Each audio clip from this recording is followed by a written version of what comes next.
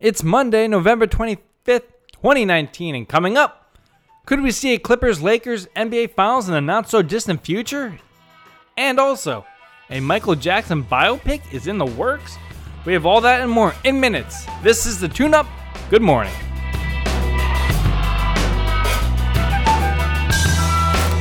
Welcome on into the show. My name is Denny Gallagher, and I am joined by the Snare Campaign Provocateur, here to gaslight the mind and bring knowledge to the blind. It's Benny Horowitz. What's up, man?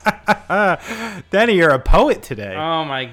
How was your weekend, man? What's up? Great. Full-on kids. Oh, I'm a beaten-down father. That's what I do. What I do. I have a tremendous dollar slice take for you, and yes, it involves food coming up in just a little bit.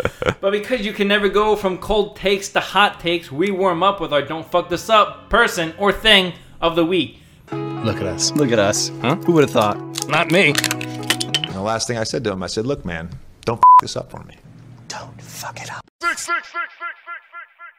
Benny, because the away team always has first licks, you go first. This week, I'm going to go with my boy Mikey Bloomberg, who went ahead and threw out a $30 million ad campaign to throw himself into the mix for Prez, as the fiscally minded Prez, another person jumping on the backs of the horrors of 9/11. Yeah, so don't fuck this up, Bloomy. There's a lot at stake here, okay? All right, so my Don't Fuck This Up person of the week, and, you know, if we did this on film, who's ever in charge of this operation, I'd ask which camera to look in and stare right into the hearts and minds of America. And I have a simple plea for Mr. Rob Gronkowski. That's right, Gronk. You've already outkicked your coverage. You're dating Camille Kostek. And I would say that for anyone who, truly in love, to at least publicly admit that they outkicked their coverage. But here's my plea to Gronk, all right?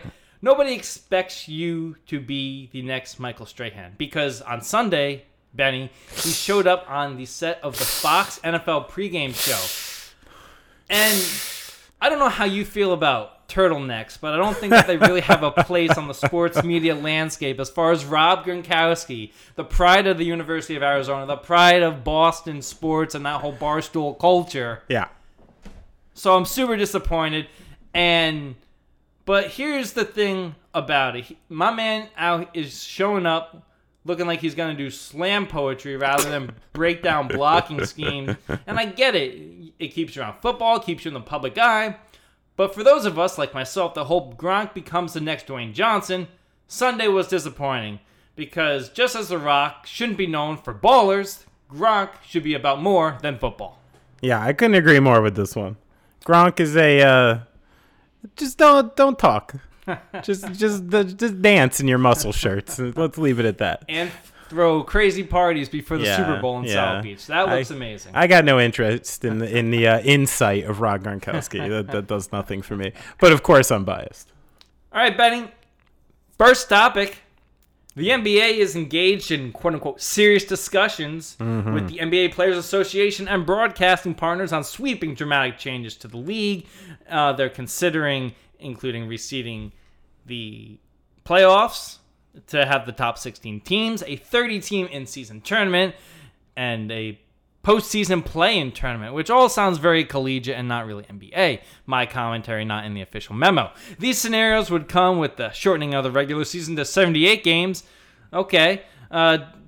Discussions about this could happen as soon as the league meetings in April and would go into effect for the 2021-2022 season. Benny, a lot to digest here, but your overall impressions of what this would mean for the NBA and the sport going forward into the 2020s. I like most of it. Yes. I do. I think it's cool.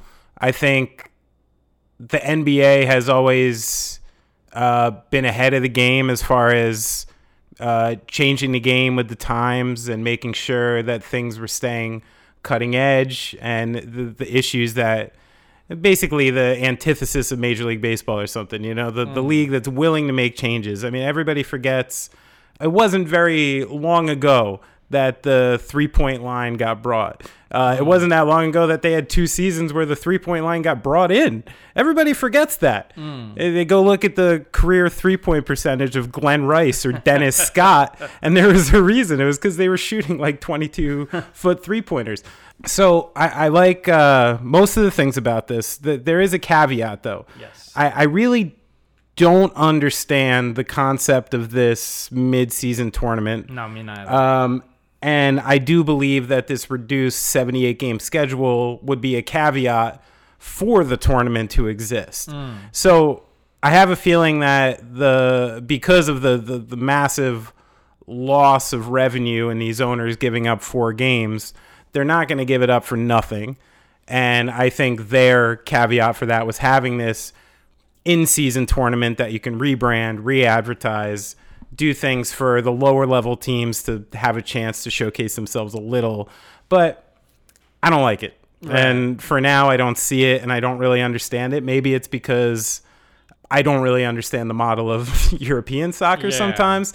And sometimes I look at the tables and I see the tournaments and I'm like, wait, who the fuck actually won this thing? Right. Who's actually the best team? Yeah. Who's actually the best Premier League team? Who's the best team in Europe? And I like the idea that in our sports, in American sports, we have this road to the finals. And even though maybe it's not the always the clearest example of who's best, at least you have this definitive winner and loser. I really like the reseeding of the final 4 teams in the playoffs. As you noted in the introduction, this would give the opportunity for a Clippers-Lakers final. Yeah.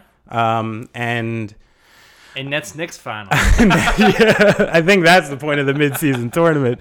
But I mean, and imagine if we had that through the Western Conference Finals had determined the finals, a couple times through the years. So what if that Warriors-Rockets was a final? Yeah. It probably should have been that year.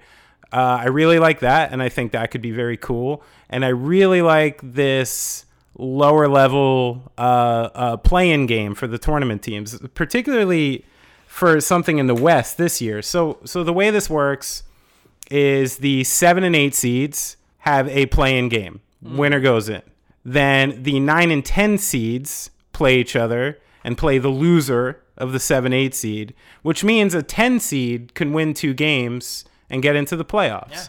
Yeah. And in the West currently, 6 through 11, you have the Phoenix Suns, the Wolves, the Kings, the Pelicans, who will have Zion in tow at that point, and the Spurs.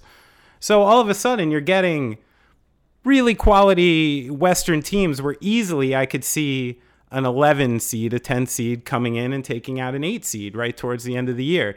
And that team building a little momentum is going in to face the 1 seed, which kind of makes that that game a little more interesting in that tournament, that series a little more interesting. So, that's where I'm at. Everything but the mid-season tournament, I think I'm on board with. See, what's interesting about this, and I feel like there's always billionaire speak and there's always owner speak. They're like, oh, we're going to shorten the regular season to 78 games, but we're going to add potentially 4-6 more games. Yeah. So they may actually be adding more games to the schedule between the midseason tournament and the play-in. There are some teams that would have a proposed 83-game schedule. So the owners are making more money. And the other thing with the NBA that I think is going to be interesting in the next couple years, so the current CBA ends in the 2023-2024 season. Obviously, the amount of games is going to be a big topic there. And then the TV deal ends the season after that. So they'd be renegotiating in this new era of streaming and whatever television looks like in 5 years from now. But they're trying to sell this as they're the player's best friend. Right. When really, in 5 years, if they're offering 78 games, the broadcast partners are going to offer less money. And then that's not good for the owners. And then vice versa, you also have this in-season tournament. You have guys not playing in games that go in toward the standings and the playoffs. You're going to mean to tell me that you're going to have that guys that take load management in November games and December games are going to want to play in a tournament that really doesn't mean much toward making the playoffs. That's right. So I find a lot of this far-fetched. But I think the reason why the NBA is putting all this out there is they're like, if we get 3 of these 4 things, we'll be happy. Yeah. The only issue, and you just said it, is that I do think that this tournament is the caveat for the 78-game schedule, and I don't think that's going to play. And also, what you said, if this 78-game schedule is supposedly now the answer for load management, it's not the case. Right. And you're still going to have players load managing. Yeah. Kawhi Leonard played 60 games last year. This has nothing to do with 78 or 82. Yeah. He's still going to take a rest.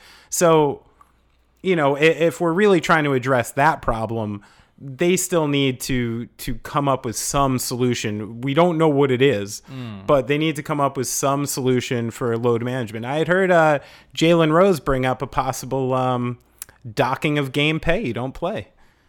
Paying players per game rather than per season. Again, the CBA would never allow this. But, people are really going to great lengths to try to come up with an answer for this load management problem, which is going to persist if they don't do something about it. Most of these guys are playing year round anyway, especially every 2 to 4 years. There's either like a FIBA event, the Olympics. So it's become a 12-month sport. Sure. You're meaning to tell me, and this is the part that I never got about the preseason. This is the part that I never got about all of this stuff. And players say all the time how it takes 30 games to get into actual game shape again. Yeah. And I buy that, but at like the same time, you're meaning to tell me in the era of science we live in, okay, how guys can come back from ACLs in between 7 and 8 months, and we still haven't figured how to speed up getting guys in game shape yet. So I'm not calling bullshit on all of this, but it's kind of like, okay, I think we can get these guys warmed up faster. I think you could cut out some of the preseason, but yet again, you're cutting out revenue. So we can pretend like this is a basketball conversation, but this is, at the end of the day, a business It's an entertainment industry, Denny. It's an entertainment industry, and we must entertain the people. So I'm allowed to do Jewish guy accent. You're not. Keeping it in the NBA, Benny, the Lakers are 14-2, but LeBron is playing 35 minutes a game, which I know sounds like a lot, but it's actually near his career low. But what's interesting about these 35 minutes from LeBron, in the past he just all on offense, but LeBron this regular season in November is locked in on defense, which most people would say, oh, that's a scary sign for the rest of the league. I say, can he do this till June? Not so sure. Anyway, the Lakers have been winning, but these easy games have been few and far between for them, i.e. hanging on to beat Memphis the other day. They've got to load manage LeBron at some point, right? Because, with LeBron and the Lakers, it's always a championship or bust. Yeah, I mean, I think he's gonna, and you're gonna see him get spelled at points through the season. But as you noted already, 35 minutes a game is the lowest of his career already. And Anthony Davis is 26 years old. And aside from last year's debacle, had started in 75-plus games the 2 years prior. I think his health concerns seem to be moving in the past. And you see that sometimes, those guys who have a lot of chips and stuff in their early 20s and then just piece together health by their mid to late 20s. He seems to be hitting that stride. And he's the horse. Yeah. You know what I mean? He's still the one that is going to be ridden the most. I think, again, what's interesting with not only the 35 minutes is also 5.5 free throw attempts a game, also a career low. Lowest true shooting percentage since 06-07, with his highest assist rate in his career. So I think what you're seeing right now is like the idea that the Lakers had last year, right? Where they're going to build a team around this new LeBron, this like back to the basket LeBron. Yeah. Like, now I'm an old man and out of nowhere, I'm just going to create this like left and right back to the basket game. And because I'm LeBron, it's kind of never been him. And I think it was a bit of a fool's errand, like what they were going after last year. And I don't know how much LeBron was in on that decision. It didn't seem like it made a lot of sense. But this year, what's cool about it is, I've been saying this for a long time, the comps for LeBron against Michael Jordan or Kobe Bryant or somebody like that have been wildly unfair from the start of his career. And I've never liked it. It's not his game. And I've always likened his game the most to Magic Johnson. And now I think you're seeing like exactly like where LeBron's supposed to be at this stage of his career. You know what I mean? He's a gigantic point guard who can see over everyone on the floor, who can take it to the rim whenever he feels like it, can shoot a little bit, and now has a team who's massively big, which means LeBron does not have to cover 4s. He does not have to cover 5s, which is, again, a big relief for his minutes. And you had early in the season, banged up team, no Rondo, no Kuzma. Now they have some depth, again, being able to spell his minutes. And the idea that this is going to be the same team in a couple months, right, also not true. You're probably going to add like an Iguodala, you're going to add someone like that. So I do think it's sustainable. And I think that this is, it's always been the same with the Lakers season. If you manage this well and you piece it together and you go week by week by week, I think this is sustainable. If you just go all fucking in crazy right now, then it's not sustainable. But I also think you're seeing, you're going to see them beating up on the lower tier teams through the end of the year, where I think you're going to see a lot of, those Warriors teams who, the starters would play 75 plus games a year, but they'd kind of average like under 30 minutes because they never played fourth quarters. I think you're going to see a lot of that. A lot of this is my confirmation bias. The fact that the Lakers were my pick for the Western Conference champion preseason, and I'm looking pretty good on that. What do you think, Danny? Didn't we kind of see a version of this last year? I think the Lakers were as up high as 3rd at one point last year. Then LeBron gets hurt on Christmas. I don't think this team can afford for LeBron to miss any time. And I know, yes, he could sit at the occasional game here. I know they play the Blazers next week. That may not be a bad day for him to sit, especially with how the Blazers have been performing. But I think for the Lakers, if LeBron say he misses on 2-3 weeks with like a strained calf, that may be. I mean, they built this cushion, and I think that's a really smart thing that Frank Vogel has done here early on. He's like, all right, we have everybody healthy. Let's try to get as many wins as possible. And if they can get between, they're already close to the 20 win mark. I think it should be attainable at this current pace to get between, like the 25 and 30 by the beginning of February. I mean, granted, they're not going to play 20 games and lose 2 games all the time. Like, you're going to go through your peaks and valleys of the season, especially in those January and February stretches where it gets very tough and teams either are terrible and start performing well or vice versa. So do I think this is sustainable for the Lakers?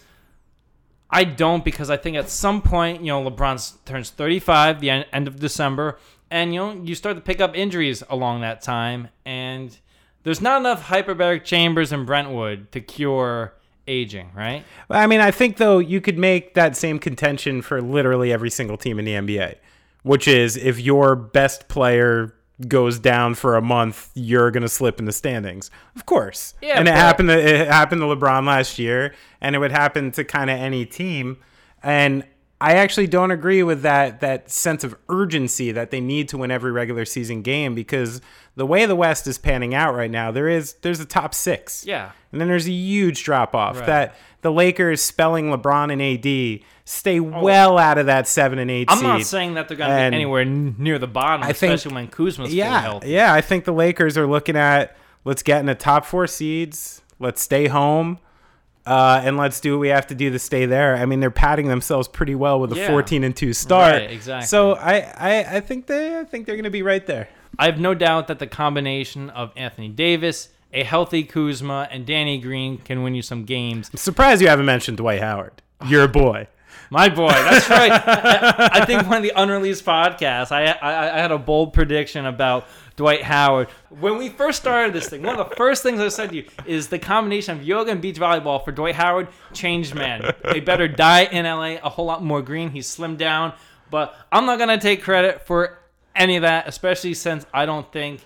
Show it to me in April, May, and June. Show it to me come playoff time. And right now, for the Lakers, they have a big hurdle that's sitting in their own building. Yep. All right, it's time. Your favorite segment, my favorite segment, probably Benny's least favorite segment. It's time for our dollar slice take of the week. Benny, What do you got this week? So baseball's having a lot of problems, right? Yeah. It's got a bit of an image problem. The best player in baseball, most people don't know who it is. That's a problem. The winner of a World Series is a gigantic cheater, and that's going to be a problem. Baseball is an optics issue, right? And it's no fun for kids. It was a low-rated World Series. So here's my idea. Let's juice baseball up a little and have some fun. What about bigger balls? What about 200-foot fences? And what about each team having a roaming defender on the base paths who is allowed to impede a base runner in baseball and block a base? Come on. Is that not a dollar slice steak or what? Let's juice baseball up. Let's juice baseball. Are you thinking of Caddyshack too? Because I'm thinking Randy Quaid with this one. I was going Randy Quaid all the way. The movie with the twins that kind of invented the ball in the glove. Oh, basketball. Yeah, basketball. Yeah. Great movie. South Park guys. Yeah, I was thinking of Randy Quaid from Caddyshack 2 when he proposed a hockey player blocking the golf holes, which I thought was great. This was kind of where my motivation was. What do you think? Gosh. Let's juice baseball up the right way. Okay. Real juicing. If we're gonna fucking juice it, right? Yeah. We have to do. You know when you're a little kid and you can't quite hit home runs with like a wiffle ball or like a regular baseball? Sure, I never really figured it out. So all right, I didn't either, but you bring out the metal bats, okay? Yes. But instead of a regular baseball, and this is good, if you're a baseball purist, just tune out now. Yeah. I think I lost him on roaming defender of the basketball and base Caddyshack too. But no, if you bring out the metal bats and then you bring out tennis balls, right?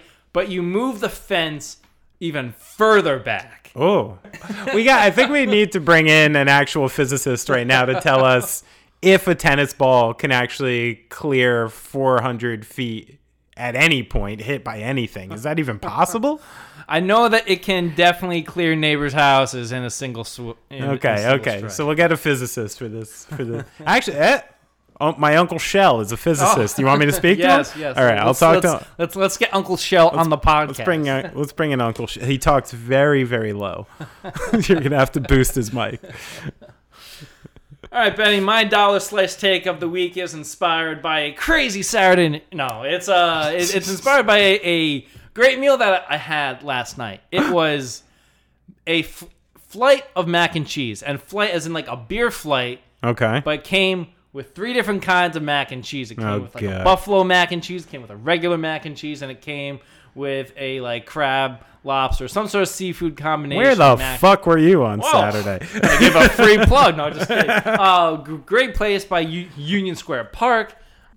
Phenomenal. So they have this nice flight. And I'm thinking. So mac and cheese flutes. Okay. Yes, flutes. We need more foods on flights. Why is it just reserved for beer, whiskey, obviously now mac and cheese? Imagine a cheeseburger flight, a bratwurst flight. Heck, let's get even fancier than that. Imagine you're at like company Christmas party and they just start bringing around, I don't know, like quesadilla flights. 3 different kinds of quesadillas. Because it's really like you're curating the food, you're curating any kind of thing that you want. So pizza flights. Let's go. Let's get crazy. I hate it. If sports on this podcast is like the 1A section of the newspaper, let's turn the page now. Let's get a little glitzy and let's get a little techie. How about that? According to the Hollywood Reporter, a Michael Jackson biopic is in the work from some of the guys that put together the James Bond movies. Interesting combination. And one of the producers behind Bohemian Rhapsody. The new project has been approved by the Michael Jackson estate, and it's allegedly going to get into everything from the Jackson 5 through the legal allegations. Yes. But I kind of more want to get your take on these music biopics, and which figures in musical history would you want to see a musical biopic of? The one thing I was wondering first with this question was, in order to make a biopic, does the career have to be over? Oh. You know, like are you kind of blowing your wad if you do a biopic on someone at 40 and then they have a great 30 years, you know, or something like that? So are you allowed to do a biopic if someone's still around? I'll allow it. You'll allow it. Okay. So here's my list. Came up with a list. Couple obvious ones because of last year. Yeah. Who wouldn't want to see a Prince one? Oh. I mean, and especially from a sports background, because, I mean, what don't I love about a scene about Prince balling in high school? Because he balled in high school. Yeah. He balled hard. Jump shot was wet. So I want to see that. How about a Tom Petty and band? Oh, of course. Be great, Yeah. especially now. There is a really fantastic Tom Petty documentary already out there that covers a lot of ground about his background. But I think the thing most interesting for me about him, he had this amazingly complex and cool relationship with like his band and the people he played with, and particularly his drummer. So I do find that one really interesting. Joe Strummer in The Clash. That one would be great. I mean, the story about how he came up, how they met, you know, sort of how they popped in the U.S. before they popped there, but the political element to his and really like who could give you more quotable sections in a film than Joe Strummer. Pretty good. Here's going into my your story's not over to start it. I'd love to see a Henry Rollins one. Yeah. I mean, Henry Rollins is one of those people who... So there's an excerpt from a book. He wrote a book called Get in the Van, which was an early story about him traveling around with Black Flag, being in vans and this. And he there's one section of that book where he talks about playing small bar somewhere. Literally, I mean, these guys weren't going and playing scenes around America. They were creating scenes around America. They were like the first hardcore band to go to Texas, you know, to do this kind of shit. So they're playing at like, you know, honky tonk bars with like 3 people. And Henry Rollins is writing about how he was in a bad stretch of tour. He was tired. He was angry. And he kind of, he bombed the show. You know what I mean? He punted it. He didn't care. And got messed up by his band directly after, yelled at, you know, almost like physically accosted, saying that you never punt a show and you never give one up, because that could be the first time someone's ever seeing you, and you need to make that impression forever. And I've taken that a step further in my career where I'm like, holy shit, like every time you play, this could be like the first time somebody ever sees a show, ever sees music, could be the fucking last time. You know what I mean? It could be like you never know. Like these events have some seriously impactful connotations for many, many things. So the idea of like punting one of them when you put it in that context seems crazy. So that's like a little story about why I think the Henry Rollins one would be so good. And now here's my deep cut that I would like to see is a biopic about Guru, the main MC from Gang Starr and Jazzmatazz. Now, I know it's kind of a deep cut, but his story was so cool. He came up in like the Roxbury section of Boston. Mom was a judge, you know, had kind of a professional background and went to good schools and did all that, and wound up moving to New York to go to FIT and started gang starring, you know, did the Brooklyn thing and got into hip hop. And he may have started prior to that. You know, I don't have the whole story. That's why I need the biopic. But he had an untimely death. He died early. And there was some bizarre drama towards the end of his life where he was in a coma, and the person he was working with and his production partner at the time had said that he slipped out of a coma and penned one last letter to his fans and things like that.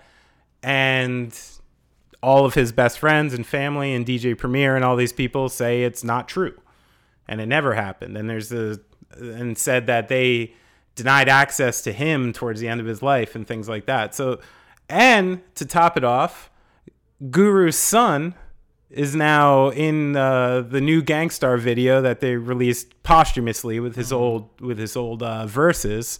And in the same way that Ice Cube's son in Straight Outta Compton was a quite a good Ice Cube comp. I could see Guru's son maybe slipping in and being in the biopic. So one other thing I wanted to ask you in this context, because it's something that I've been wondering a lot lately, is so we didn't reference the fact that this is a Michael Jackson biopic. Right. Clearly there are transgressions or, potential things in his life that, if they were true, should sully his career and should sully his image in some way and should make you question whether you listen to the music in good faith or not. Sadly, with this one, I mean, with the amount of shit on either side, it's like so impossible for a normal person to know what the fuck happened, and you have to make some bizarre personal decision based on like zero facts. So you don't put a separation between the person and the music? No, I do. Okay. And this is where I'm asking, like, is it appropriate to make a biopic about someone who is alleged to do the things they did? And what do these people need to do to get back in the good graces of people if they decide to admit to things and move on? Like I think we're in this era of cancel culture and gotcha culture, and there seems to be a big difference to me in what some people do and what some people are willing to let some people get away with and things like that. Even when I was thinking about this quickly, like Mike Tyson, he beat his wife. No one gives a shit anymore. You know what I mean? Ray Lewis, watched a guy get murdered. Nobody, allegedly. You know what I mean? No one really cares anymore. Because, they did certain things in their life that allowed people to forget.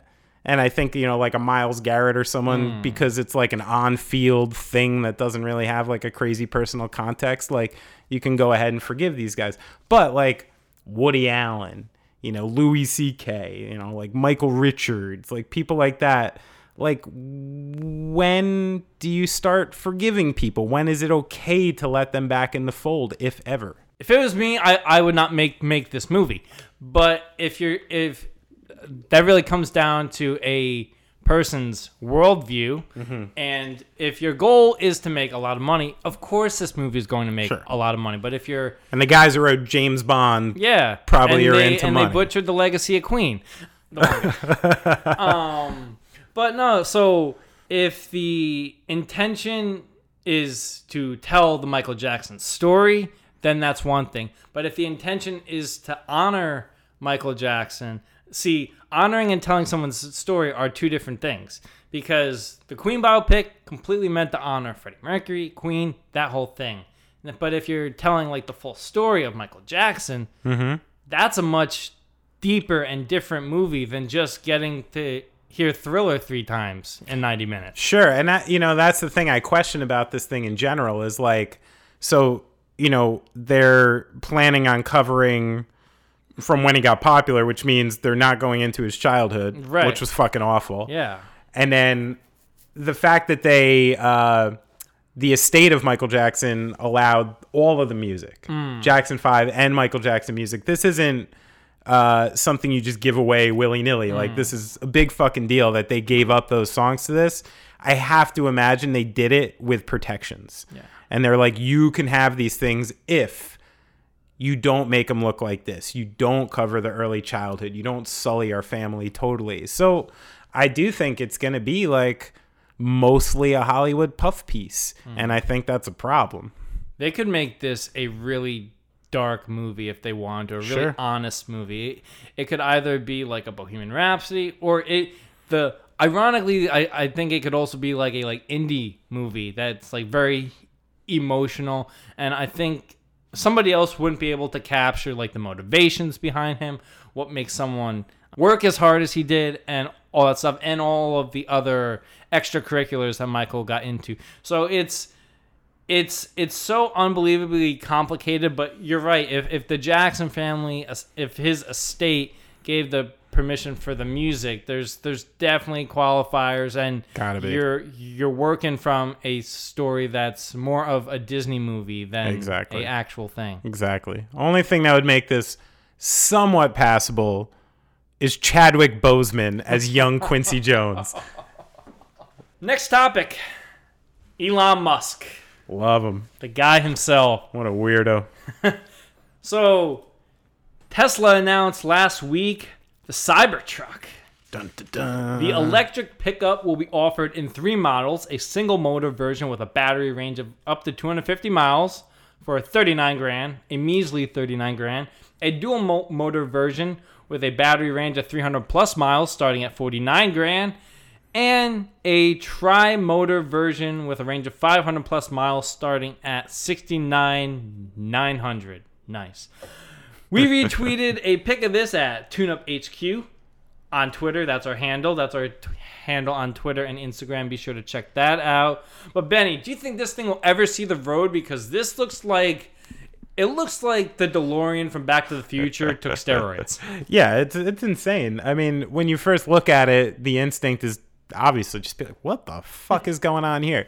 But I got to be honest, the more and more, like every single article I open for this, the more and more I look into it, with the exception of throwing a rock through their own window, this thing is pretty amazing. Everything about it, from like, the space to the, the unusual amount it can drive on the power, the unusual amount it can tow. Take this from me, Denny. I've been towing things around America for like half my life at this point. So I'm a big fan of a machine with a strong towing capacity. And the idea that you could actually like literally load a fucking band trailer and you could pull it on the back of this tri-engine thing like pretty easily. So you literally tour in this pickup truck, which would be pretty amazing. The fact that they're using... I see your angle here. You are trying... Oh, man, this is perfect. The next Mercy Union gas line. You're trying to get the Tesla sponsorship. Elon, you hearing me? Thinking millions of miles ahead of the rest of us. You hearing me, Elon? I'm playing checkers. You're playing chess. Anyway, continue. You hearing me, Elon? Well, I like the one thing he did. First off, during the unveiling, what the fuck was up with Morpheus coming out of the back of that truck? That shit was ridiculous, with the leather coat, the glasses, the whole deal. But then I liked how he, he claimed to get, 170,000 pre-orders or something so far? He claimed to have 170,000 orders. Right, and 187,000. But apparently, in order to be qualified as an order, all you had to do was put a $100 refundable deposit on something that isn't even going in production. The earliest models are going to production in 2021. This tri-engine model is not going to production until the end of 2022. I have to imagine a bunch of people are going to get their $100 refundable deposit back prior to the production. So I wonder what the real numbers are as opposed to these inflated numbers. I feel like we had the same conversation when he announced the Tesla in like the first place. Like, get out of here. It's never going to happen. So Elon Musk can do a lot of things now. There's a whole conversation about the Tesla, SpaceX workers and their rights and whether they're overworked that we can talk about. Oh, is that a thing? That's a thing? It's a thing. But I don't want to anger any of the tech Illuminati over here. Yeah. Well, the podcast will just disappear, Denny, along with us. You don't want to get black bag these days. Super easy. Super easy. I might put a fucking low jack in myself if we keep talking shit. We can't talk too much about Elon Musk. No, but listen, I like Elon. I've been an Elon Musk supporter. I know he's done a couple personal things that are a little strange, but he's a really strange guy. Yeah, but I mean, geniuses, and I don't use that word for him, but people that are eccentric have ideas. They typically don't tend to zig and zag with the rest of us. Well, it's funny you brought up John DeLorean, because when he first came out and all of this came out, I had a hard time delineating, is this guy John DeLorean? And at this point, speaking of biopics, they're making one about him. Well, him they should. Yeah, and I had a friend. That's a crazy story. By the way, another side story. My friend Steve Lunin in high school got his number and prank called him. He lived in New Jersey. He was pretty cool about it. Yeah. He was actually pretty cool about it.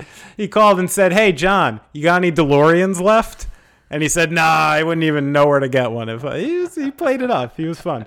But you know what I like about this truck, though? What? Is I think it's going to have like all this cool camping stuff as part of it. And I think they're going to sell like trailer components and trailer add-ons, because it's made for 3 people, okay? It's made for people like me who like to travel around and be useful.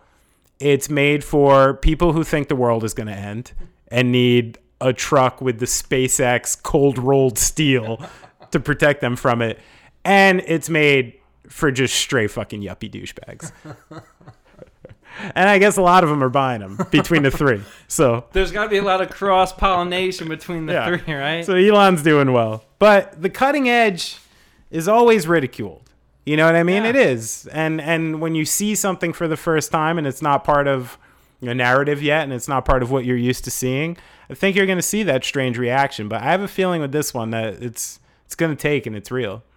All right, we're running out of time on this podcast, so it's time. Speaking of, you just brought up artificial intelligence, and this is almost artificial anti-intelligence. It's time for our token meme of the week. Artificial anti-intelligence. Wow, that's good.